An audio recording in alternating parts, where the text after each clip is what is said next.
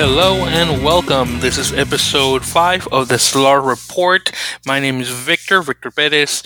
Of course, I thank you very much for joining me, talking about this round 5 action. Going on, actually, excuse me, not round 5, this is actually round 7. This is episode 5, though. But again, this is round 7 of what was happening down in South America in the Superliga Americana of Rugby. Again, everyone, thank you very much for joining me. It's been a pleasure as always, and I hope you've been enjoying these episodes of me bringing you all the action of what's going on down currently in Montevideo.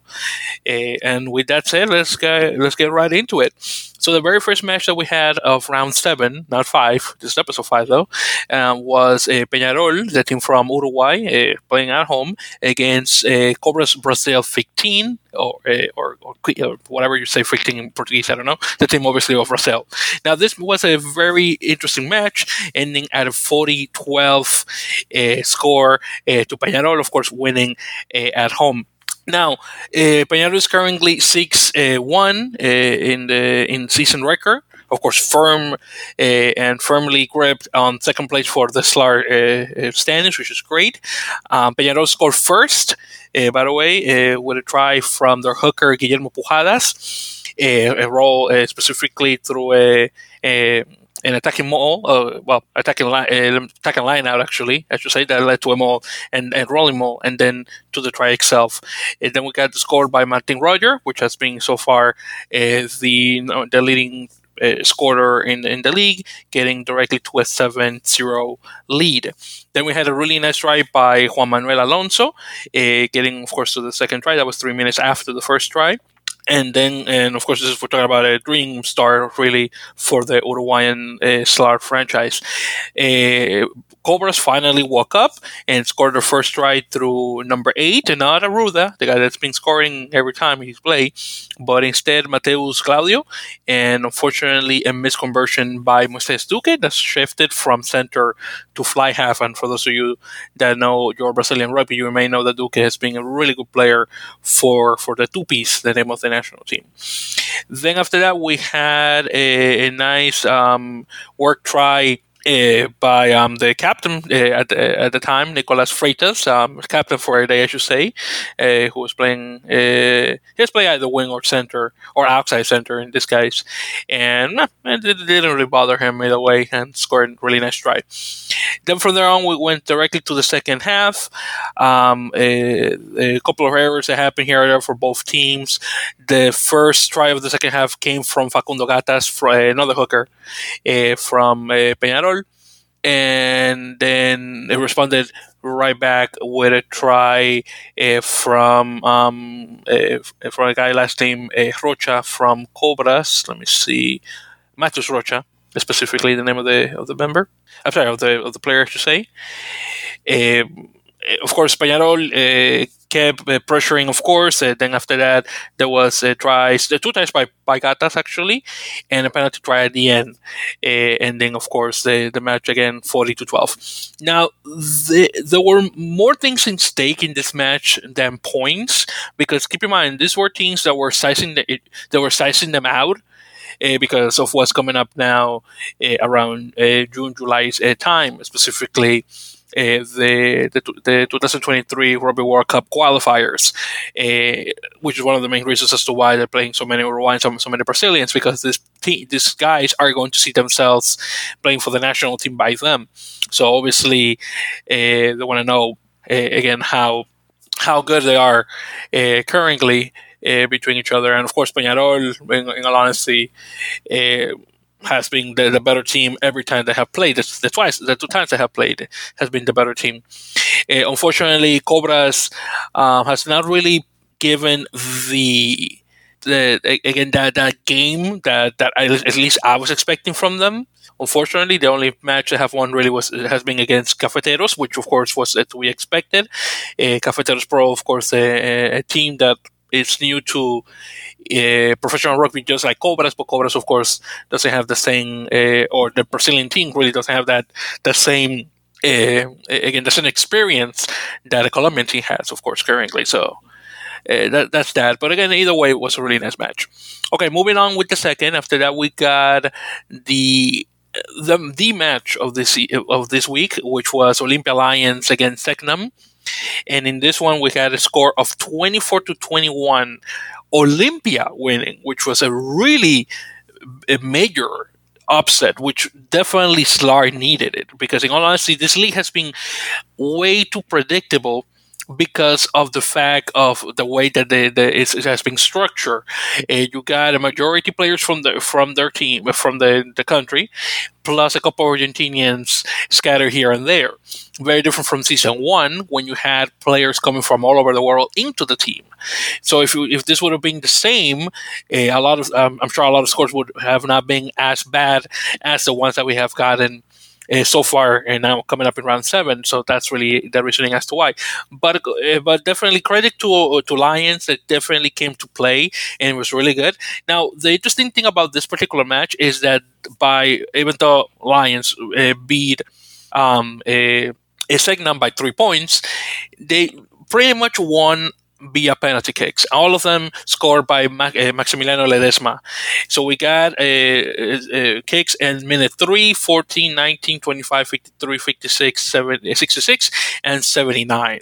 And obviously that 79 one is the one that really marked the end again of the match. So really all the tries came directly from the opposition, from Segnam. Segnam scored, let me see, there were 3 tries by Baronio, Domingo Saavedra, and Martinez. And of course all of them were converted, leading of course to the 21 points.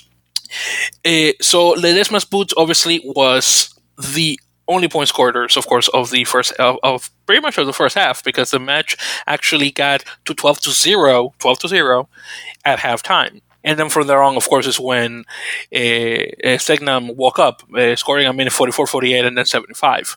But this was all Olympia, which was quite something.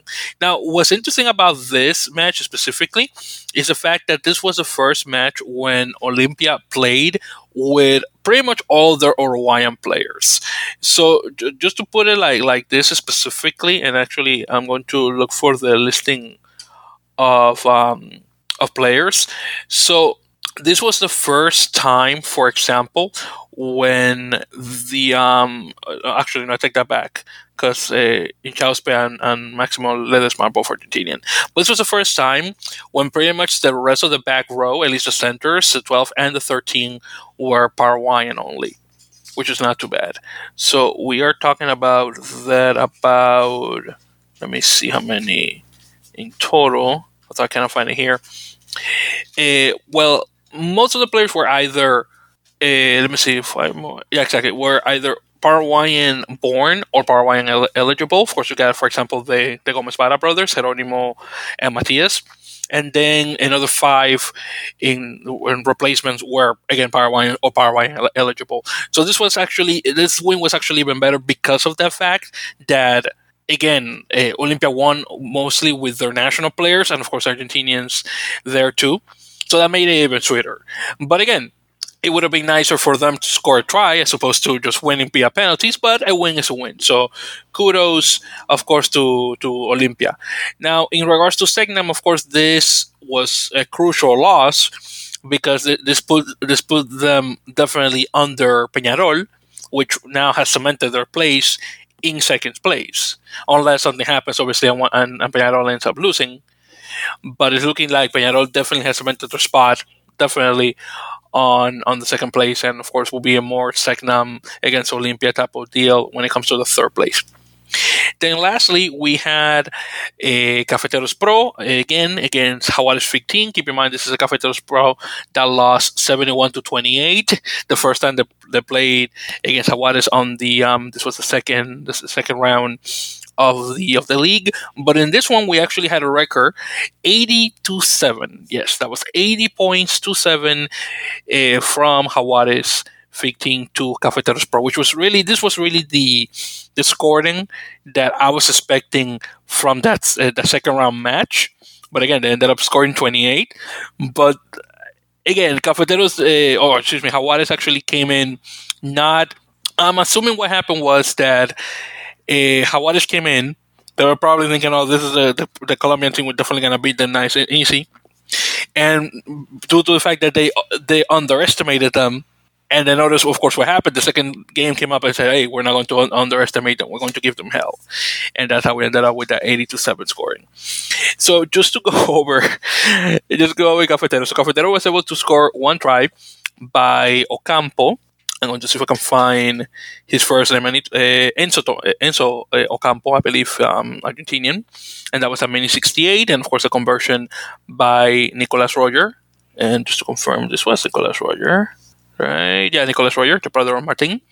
And then, of course, we got the other tries, which are 2 by Castagnoli, 4 by Cancelliere, 1 by Oviedo, 1 from Molina, 1 from Ruiz, 1 from Iriarte, 1 from Elias, and finally 1 from Albornoz.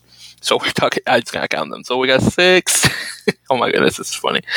So we got 6 right here, then 7, 8, 9, 10, 11, and 12. 12 tries. My goodness. And then we got 1, 2, 3, 4, 5, 6, 7, 8, 9, 10 conversions right there, actually. So I take that back. So it's actually more. Yeah, exactly. So 10 conversions and 12 tries. Yeah. Poor Cafeteros. But another thing too, by the way, this was actually the first time where Cafeteros came in pretty much with a full set of Colombians, very similar to what happened with Olimpia, although, of course, Olimpia won, as we previously established. So, looking over here, this was, for example, the first time when the halfback pairing was all Colombian. We're talking about Oscar Forero and Johan Ortiz, and of course you got Nicolas Roger, who's Argentinian, again directly in the bench. And this was also the first time when they had all 3 first row being Colombian: Juan David Herrera, Jorge Alvarez, and finally Brian Perez, who has been playing out of his skin, really. So we are, and just to clarify, let me see if I can find the actual number of Colombians that were on the team, or at least the starters specifically. Oh, because also all the backs were Colombian too. So we're talking about that of the 15 that started, I think only one. Yeah, I think like Sebastian Zapata, I think, was the only one. Let me double check. Yeah, I think of the 15, 14 were Colombian, and only one was Argentinian. And then, of course, you got the guys that were in the bench. So again, the scoring again was to be expected. Obviously, again, Jaguar is playing with Cafeteros, of course, but this is, I'm assuming, this is of course good experience for the players that they will take, of course, to the national team, and obviously, and hopefully, of course, get their game up, actually. Oh, by the way, I take that back. Actually, the only non-Colombian that started in the team was actually Felipe Puerta, so I take that back. So I could have sworn that Sebastian Zapata, at least with that name, was going to be Argentinian. Sebastian is a very popular Argentinian name. But yeah, but Felipe Puerta, the number 8, was actually the only non-Colombian to start. I mean, other than that, it was, again, of course, all Jaguares all the time. Of course, again, 80 points, so they were heavy favorites. And but yeah, I mean, again, not much I can say. I mean, again, kudos to Cafeteros, obviously, because they were quite ballsy bringing in that team with not as much experience as the one that, again, ended up scoring 28 points. But again, you sort of have to. Of course, you need to get things bad before you actually can get them right. So I can completely understand, on at least on that part. And again, that was pretty much a throwaway game anyway, because of course they're cemented down in the bottom unless they end up beating Cobras. And even so, I don't think they're going to get out of that. So I can completely understand.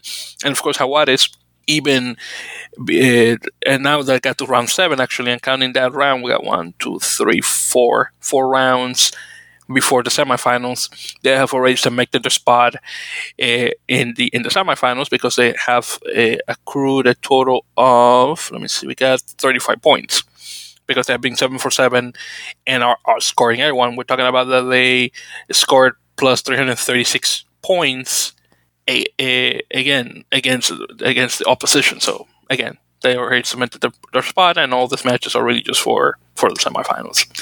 Okay, everyone. So with that said, and talking specifically about round 8, we got Olimpia against Cobras, Peñarol against Cafeteros, and finally Jaguares with Secnam. So speaking of the next round, which is, by the way, is going to be played now on the 21st, which is going to be this upcoming Wednesday. In fact, just briefly going over each each match. So Olympia should beat Cobras easily, especially after the match they had with Segnam, which is of course a way better team in comparison. Of course, you can never discard Cobras coming out of nowhere, but I'm pretty sure Olympia will win that easily. Then in regards to Peñarol Cafeteros, of course, if Jaguares did that to them, I mean, Peñarol is going to be a little easier, but I don't think Cafeteros is going to win. Of course, that match may have a little bit more Argentinian flavor as opposed to only Colombians, but we'll see. And then finally, of course, Jaguares Segnam, as I said. Now, in this one, really, of course, Jaguares is definitely going to win this, but the question is by how much?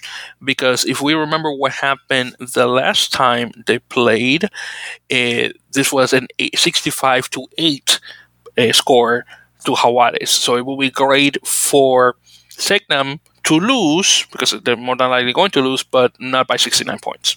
So hopefully it's going to be a little better. And actually, just going over the other matches that those other two teams had previously, because I should have done that. So when Cobras played with Olympia last, it was a 44-8 scoring. So hopefully Cobras will score a little more this time. And then when Cafeteros played Peñarol the first time, let me see, because that was 54-3. So hopefully Cafeteros will be able to actually score a couple of tries against Peñarol. So we'll see what happens with that. But again, really good matches coming up this week, and I do hope there's another upset, at least in the Olympia Cobras, because I really want Cobras to win at least one match, besides Cafeteros. So I'm really wanting that from them.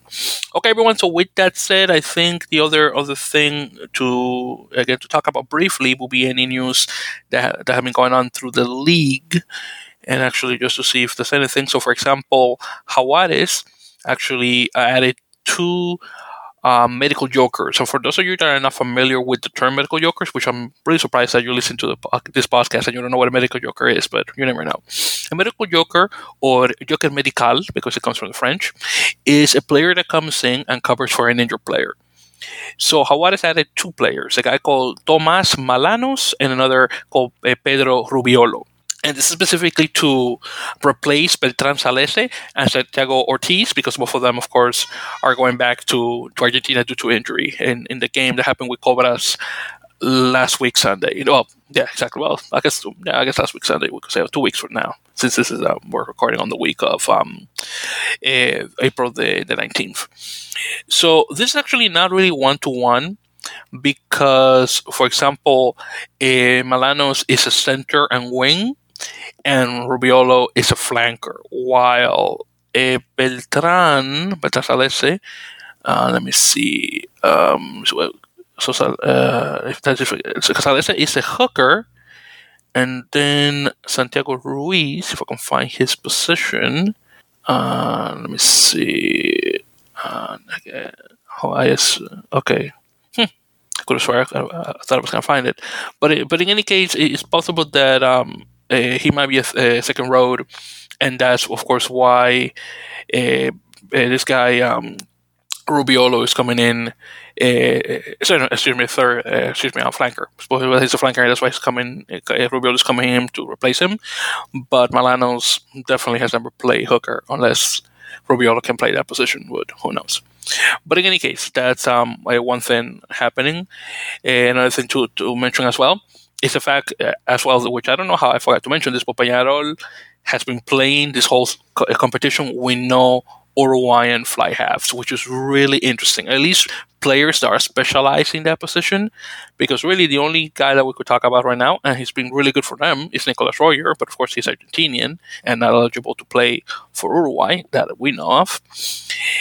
So you got, of course, Felipe Echeverry, who I believe is he is Uruguayan, and he last played fly half in 2020.